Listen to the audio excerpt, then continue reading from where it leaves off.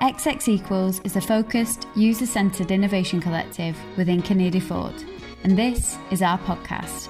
Our aim is to close the gap between perception and reality when designing for women. So jump in and join us as we talk to some of the leaders, experts and trailblazers in this space. Hello and welcome to XX Equals podcast. I have the pleasure today of being joined by Joseph Chafai. Joseph is Head of Product Development at Verso Biosense, a really fascinating business that we've had the privilege to do some work with and also partner with moving forward. Joseph, would you mind please sharing a little bit about yourself and your experience and Verso Biosense with our listeners today? Yeah, thanks, Mel. So I'm a technology geek, and being a technology geek in Swansea, which is where I did my degree, and then in Cardiff my PhD, there wasn't at the time a lot of opportunity to kind of express my geekiness. So I essentially started up my own companies, to pursue that interest in technology. And after a while, kind of settled very firmly in the diabetes space. I set up two companies. One was Cellnovo, which got listed on the Paris Stock Exchange, and then later Vicentra, which is based in the Netherlands.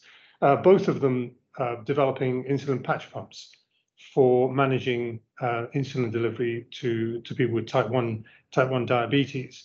Having done that, I kind of got a little bit bored of kind of chasing money and writing business plans and kind of setting stuff up from new. So I started looking around for my next opportunity, and that's where I ended up coming across, at the time it was called Vivoplex. We've recently rebranded, and we're now called Verso Biosense.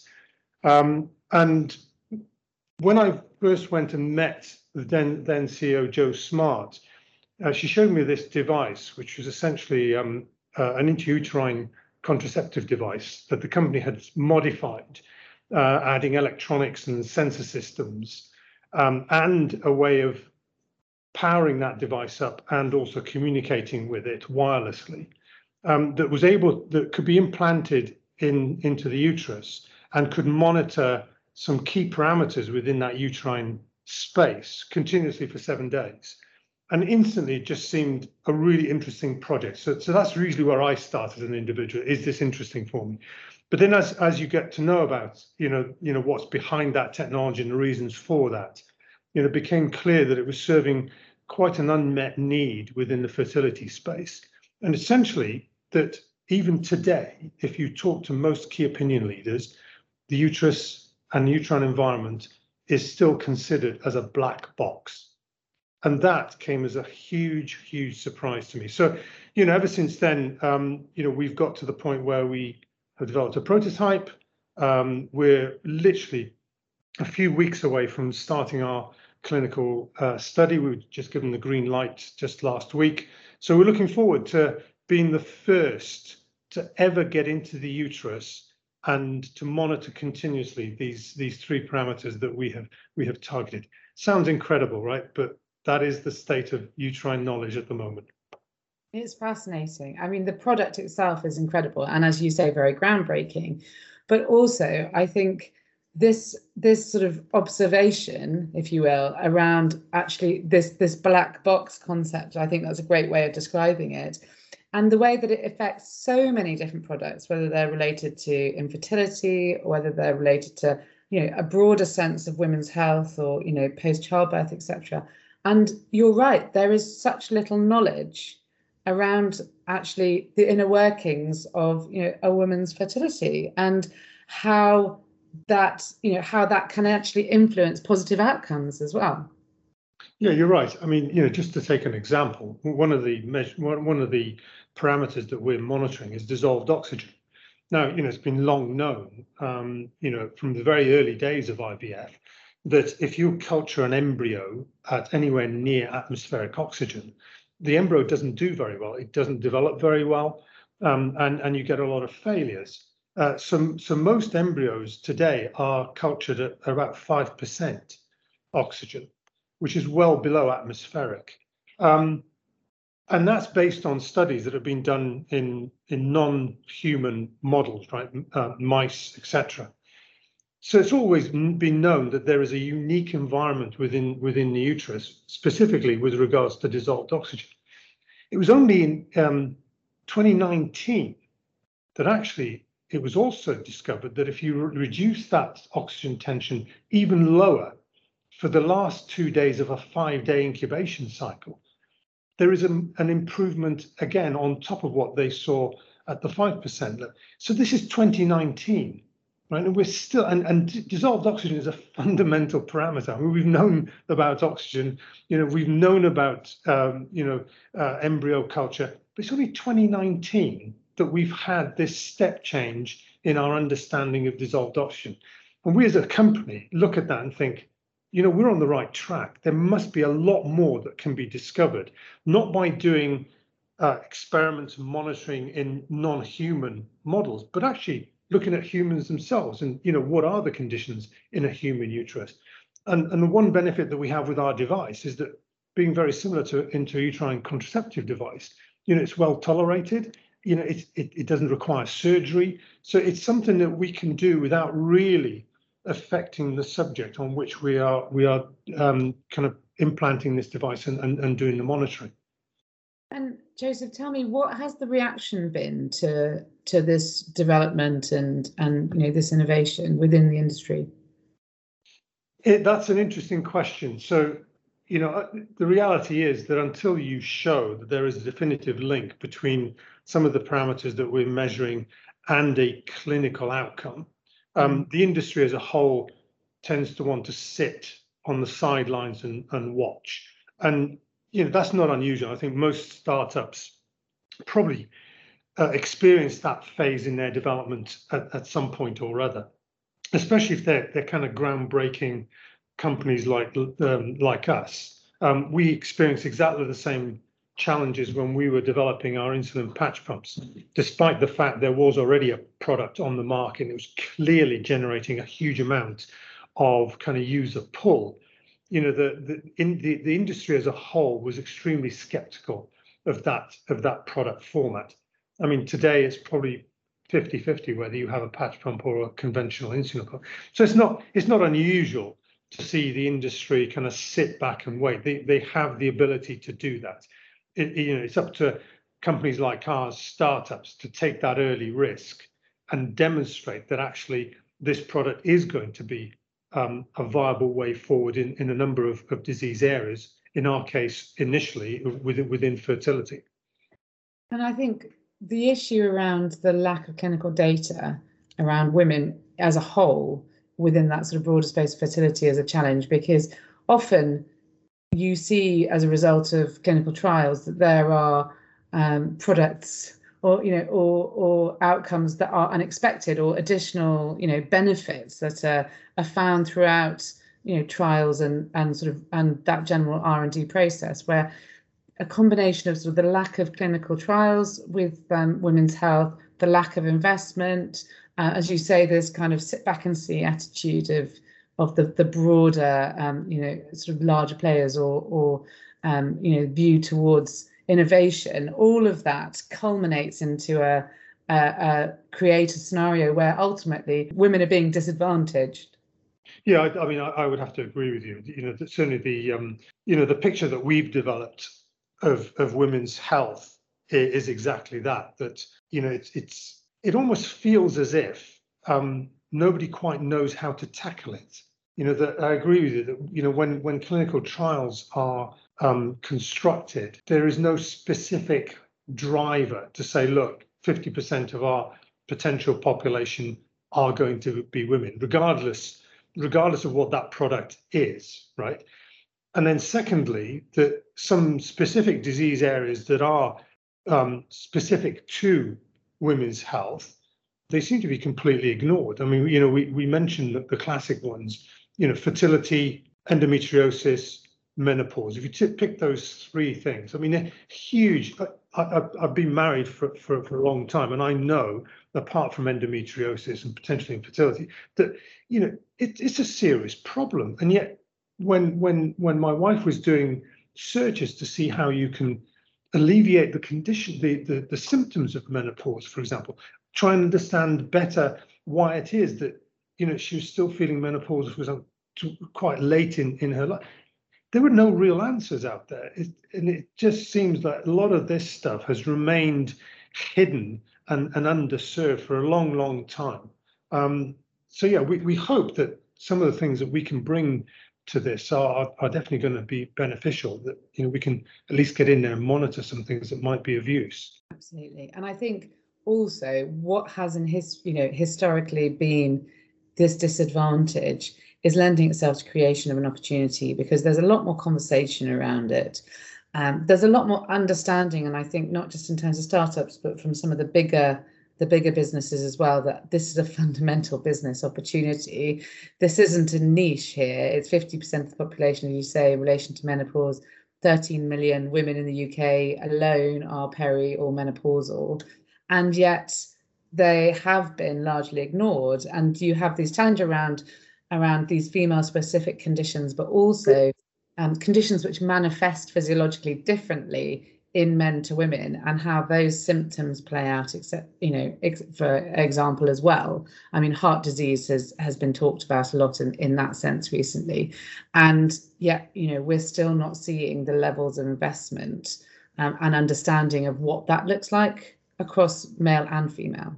Yeah, you're right. I mean, certainly in terms of, the level of interest that this whole field is now generating in terms of investment, in terms of adoption by big companies, you can definitely see that. I mean, you only have to have a cursory look at the kind of acquisitions that are going on, the way that some businesses are restructuring to create kind of women's health operations that are to some extent separate from their main.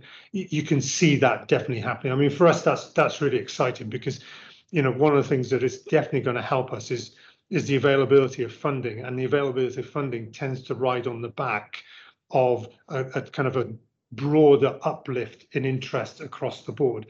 No investor wants to be interested in a company that they don't think they're going to be able to sell at the end of the day. It's a fact of life. So that is very, very true. And what have been it's interesting as well, Joseph, coming from that world of diabetes into women's health. What has been sort of the biggest surprise to you? I started off thinking, wow, the reason why we don't have a lot of products in this space is because medical device industry is, it is male dominated. There's no two ways about it. And I thought maybe it's that, but the problem seems to be deeper than that. To the point I made earlier, that how is it that in 2021 we're still key opinion leaders are still talking about the uterus as being a black box? It's just incredible, and that people, women presenting to their GP surgery with endometriosis are still being told, oh well, it's just stomach cramps, and remaining undiagnosed for almost over a decade on average. There's something fundamentally wrong going on, and I don't know why. I suspect even the perception of pain might be considered to be something that women do not tolerate well, and so therefore they almost come across to some people as kind of whinging about something that's actually nothing. I think there is an element of that. I had cause to be talking to somebody just this weekend who had pneumonia. She's a woman. Actually went to her GP, who was also a woman, and she dismissed it as just being, you're imagining it. And I don't know if the same reaction would have been for a man who was presenting with migraines. I don't know. I suspect it would have been. I think this whole industry needs to change the way they perceive women's health, and I think the more women get involved in that industry, at all levels, the better it is. We actively recruit women into our team because we need that insight, because I think as men, we run the risk of missing the point. But I think what's important as well is that you're asking those questions, Joseph. And I think you're right. That's why we created XX Equals, and we work together in that context, because it's important to have that empathetic approach. It's important to be able to challenge assumptions, etc. But I think if you are, as a business, which I believe your business is, self-aware and asking the right questions and understanding that broader context, then I think half the battle is won. But equally, you've got the other end of the spectrum, and I know we've seen this a lot in terms of personal stories that you've heard, that I've heard, and broader things that we read in the news and sort of an opinion around how women are frequently dismissed, and there isn't that lack of understanding or training that's happening in GPs or the actual resources available. The number of women, menopause is a really interesting area. The number of women I've spoken to who have been prescribed antidepressants when they've gone to their GP with menopausal symptoms. You think, you're a woman in your late 40s, surely there are some standard questions that should be being asked. It's not rocket science here, but yet frequently we see again and again and again, and we hear these stories. And there hasn't been, I know the government are now starting to address this with a women's health strategy, but equally, I think the issue and the challenges and the problems are so broad, a single health strategy isn't going to even begin to respond to all of the different areas that need addressing. Do you know the one thing that I suspect is also true here is that women already know what some of these answers are. I'm just, again, my wife is a great source of information and kind of guidance on this. She used to work in an environment that was almost 100% female, and sometimes she would come home and recount some of the conversations that they've been having, and invariably it'd be almost about two subjects. One is having babies, who's struggling, who isn't, what are they going through mentally, physically when they're struggling, if you have managed to conceive, how do you need to kind of approach your female partner, because some of them might, and the other one was menopause. And so I suspect that actually the answers are already there, we're just not asking the right people. Right. And some of the new startups that we're seeing as a company emerging, it's interesting that some of them appear to be retracing old ground, but doing it because they're doing it in a different way, a woman-centric way. They are coming up with much more innovative ways of handling these issues. Not necessarily high tech. That's the other thing, right? Not many of these are actually really high tech, but they've just approached it in a different way and therefore come to a solution that's probably a little bit better tailored to the audience to which it's being delivered. I think that's a really important point, actually, because equally, you have this access of the functional and the technology, but if you're not applying that in the right way, or actually, as you say, in many instances, it's not even a case of having to rely on that, but it's such an emotional space, women's health, whether that's, a desire for a baby or actually the stories that we hear a lot in menopause around how, women's self-worth drops away and because of those changes that the body is going through, and often that lack of understanding, the anxiety increases, the confidence decreases.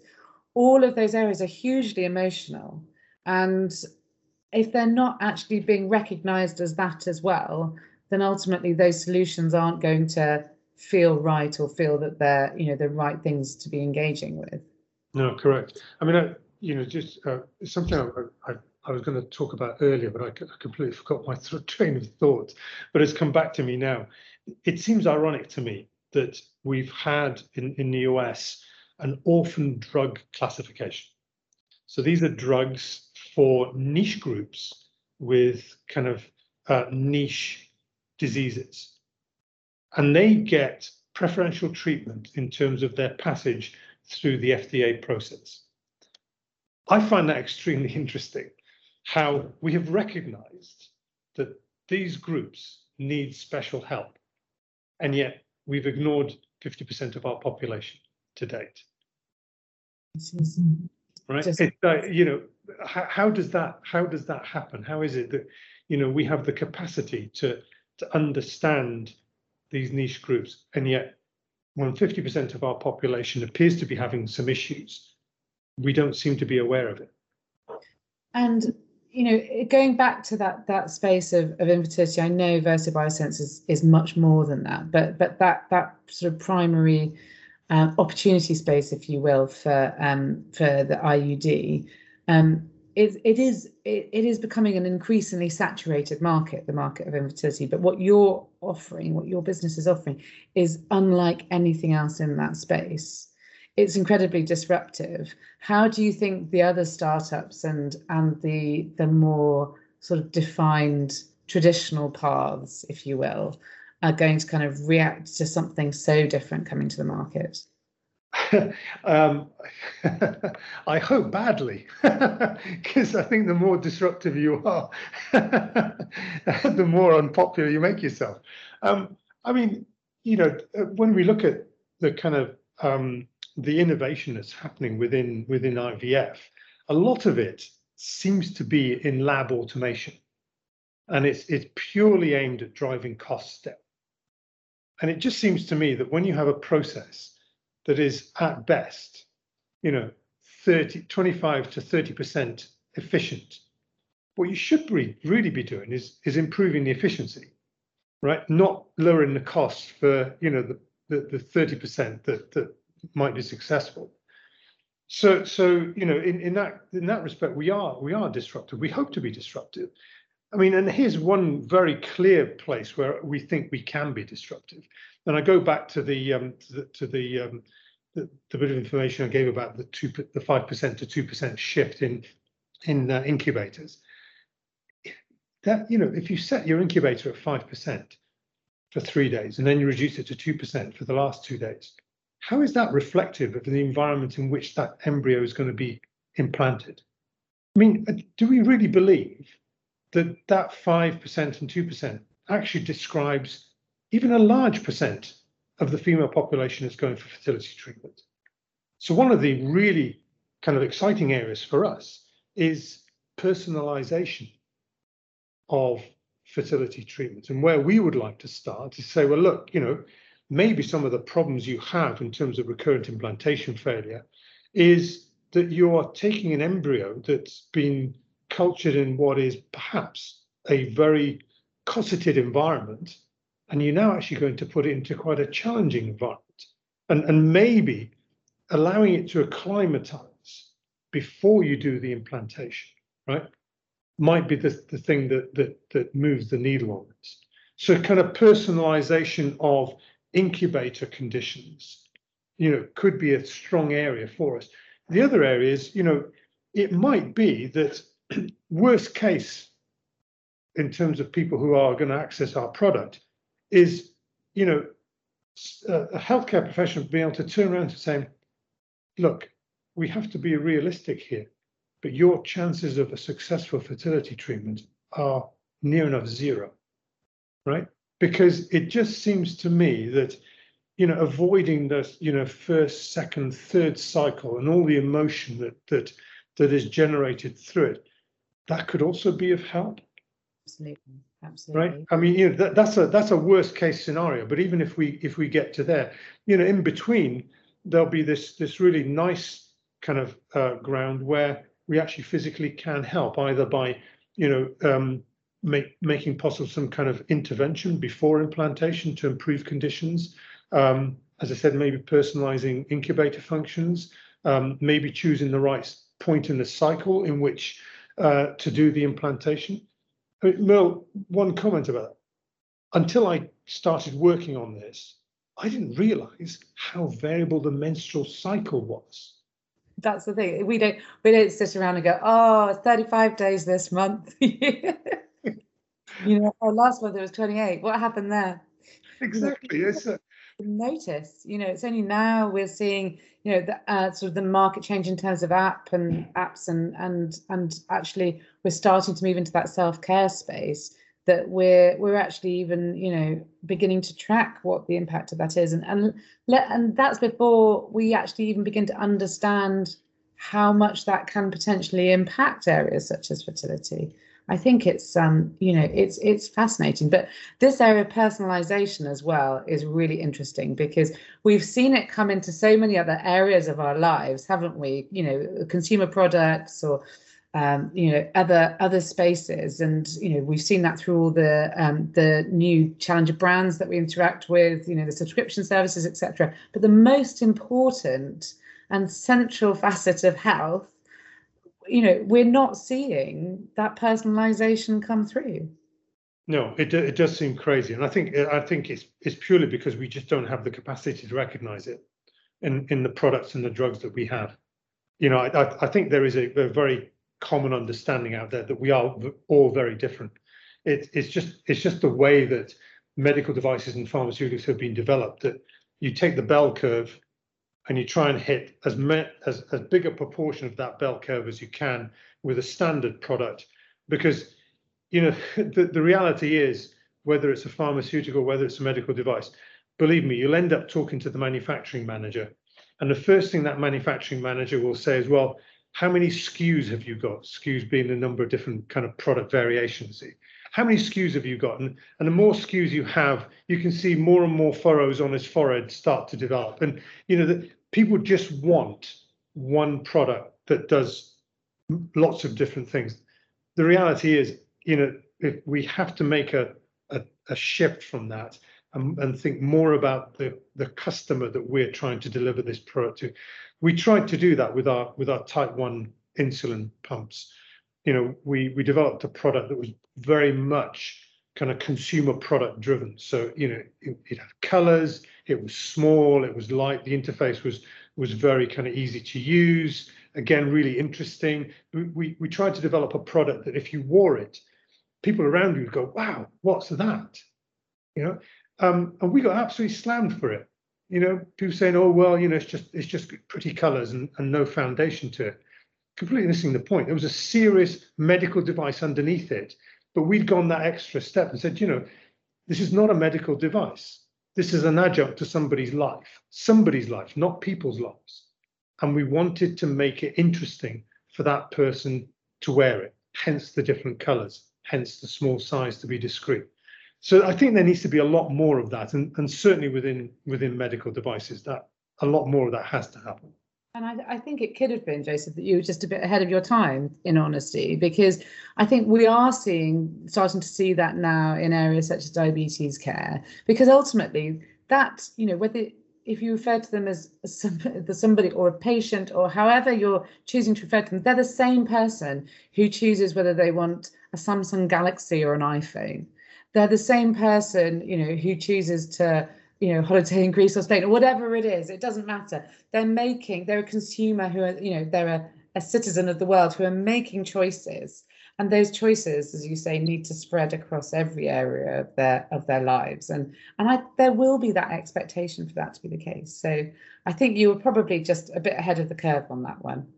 Or I was talking to the wrong people. I think, I don't think, I was breaking new ground. I think it was appreciated that, this kind of consumer choice needed to kind of move into medical devices, especially medical devices where the individual was going to have to interact with it. So, if you design a hip joint, nobody cares what it looks like, right? Apart from the surgeon who has to put it in. Right, and the people who have to deliver it, sterile.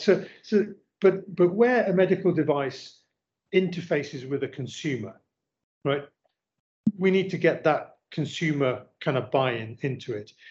One of the things I would say is I don't think consumers of medical devices have been vocal enough, right? We've been too accepting of what we've been given.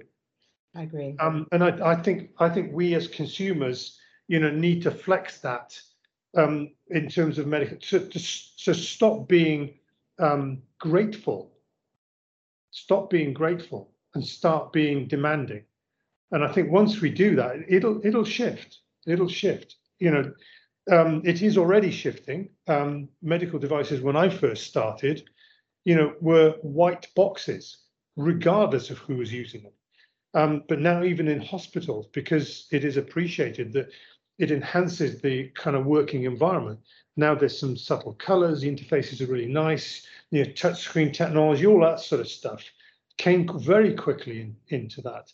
So I think once consumers start to complain, I think we will start to see this accelerating more and more. Just one anecdote, which absolutely drove my my view on this. We were working with a company thinking about delivering a Parkinson's treatment, and the CEO there said, "Look," he said, "go and see this video that we posted." He said, "because that just about sums up where we are." And it was an old man who, or a man of advanced age, because I'm becoming an old man now as well. And he had late stage Parkinson's, where kind of conventional oral drugs were no longer able to control his condition. So it was always a tightrope when you get to that stage where you're either, practically asleep, can't really do much, or the tremors come back. And, he couldn't do anything. He was sat in a chair in his garden during this video, not really being able to do anything. So he was given this pump, which was about the size of a cigarette packet, and it delivered the same oral drug, but straight into his intestines. So you get much tighter control. And he went from being this person who sat around and doing nothing to climbing the ladder to fix his satellite dish, right? And he thought, wow, amazing. So as a medical device guy, I think, fantastic, what an outcome, brilliant. His comment back to the company was, can't you make it smaller? It's a bit big to lug around.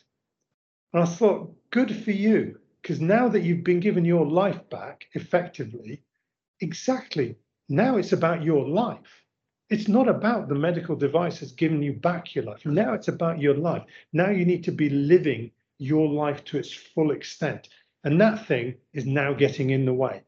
What a brilliant thing to keep thinking about when you're designing medical devices. Never forget that.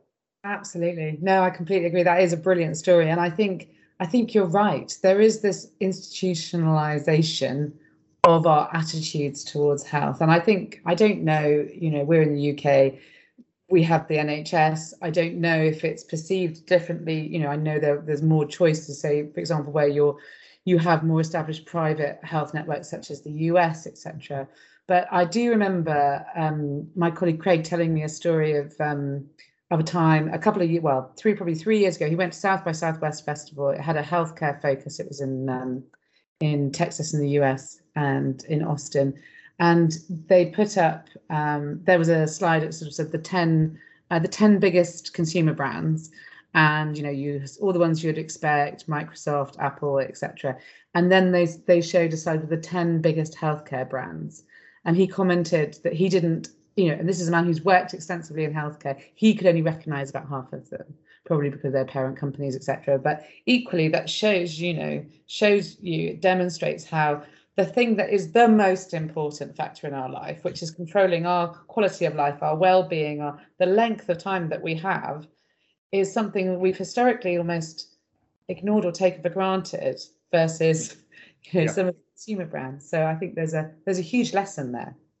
Correct, absolutely. I mean, there is some very, very good examples where people have kind of implemented very simple changes to an existing kind of activity, medical device, whatever, and have come up with something that you look at it and you think, well, why didn't somebody do that before? It's so intuitive. So I know of a company that is designing CT scanners and proton scanners where you actually you sit down, you don't lie down, and it seems just such a small difference, but in reality, if you're lying down as a human being, you actually feel very vulnerable. When we want to restrain somebody, we get them to kneel down or lie down. It's not a comfortable position to be in when you're in unfamiliar surroundings, surrounded by unfamiliar people, which obviously a CT scanner is. And all they've done is reorientated the thing so that you sit down, which is a much more relaxed kind of position that's consistent with how we would want to live our daily lives. And then on the flip side, we know about mammograms. I mean, the way those things are done, it's almost inhuman. Yeah. It's almost inhuman. And why somebody has not looked at that and thought, God, there's got to be a different way of doing this, but we don't. Is that because there is no way of doing it in a different way? I can't believe that. No, but people put up with it, so there's no complaints. Yeah, and I think, again, that's an interesting market. It's ripe for a bit of disruption.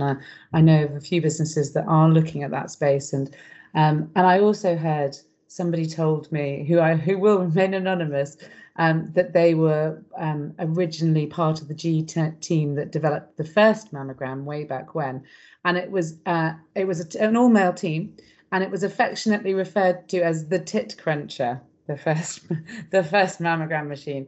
So clearly a great example there of where you've got a product which is delivering a brilliant output, but actually that user experience absolutely horrific. Yeah, it's suck it up. Yeah. It's doing a good job, so suck it up. Yeah, I mean, it is exactly that. I mean, look, if you were to go out into the high street, right, and do that to a woman, right, you'd be in prison faster than the legal process could process you, right? And yet, in a clinical environment, it's perfectly acceptable. Perfectly acceptable. I mean, those kind of things, I think, do really highlight what we're talking about, this kind of women-centric design of products that, happily we are seeing more and more of. But I just said it, and maybe it's starting to really resonate with me now. People need to complain more. People need to complain more. If your iPhone, right, isn't delivering what you expected, it'd be all over the news feeds, and we don't complain about situations like that. My wife has obviously had several of those, and she hates them. Has she ever put in a complaint? Said, God, this is barbaric. Why would you want to be doing this? And it seems like any kind of female gynecological procedure, again, I don't know, maybe it's something to do with doctors that they like prodding us with digits covered in latex, because to be fair, men have similar problems with kind of prostate examinations. And again, maybe it's something to do with the medical profession. They just love this kind of rummaging around in bodies. Maybe it's when they were. It's certainly ripe for reinvention, isn't it? Across a huge number of layers. And I'm hugely excited to be working alongside you, Joseph, and Veto Biosense, and everything that that's sort of been recognised in terms of all of these opportunities and these status quos that need to be challenged in this space, because clearly, for all the reasons we've talked about and so many more, that absolutely is the case.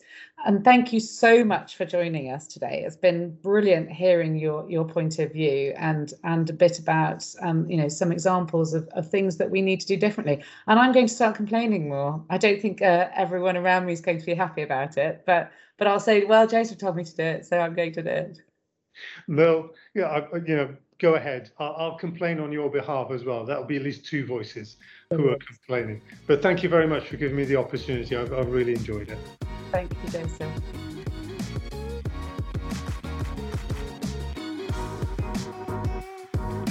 Thank you so much for tuning in. If you enjoyed listening, please rate, review and subscribe, and keep your eyes peeled for our next episode.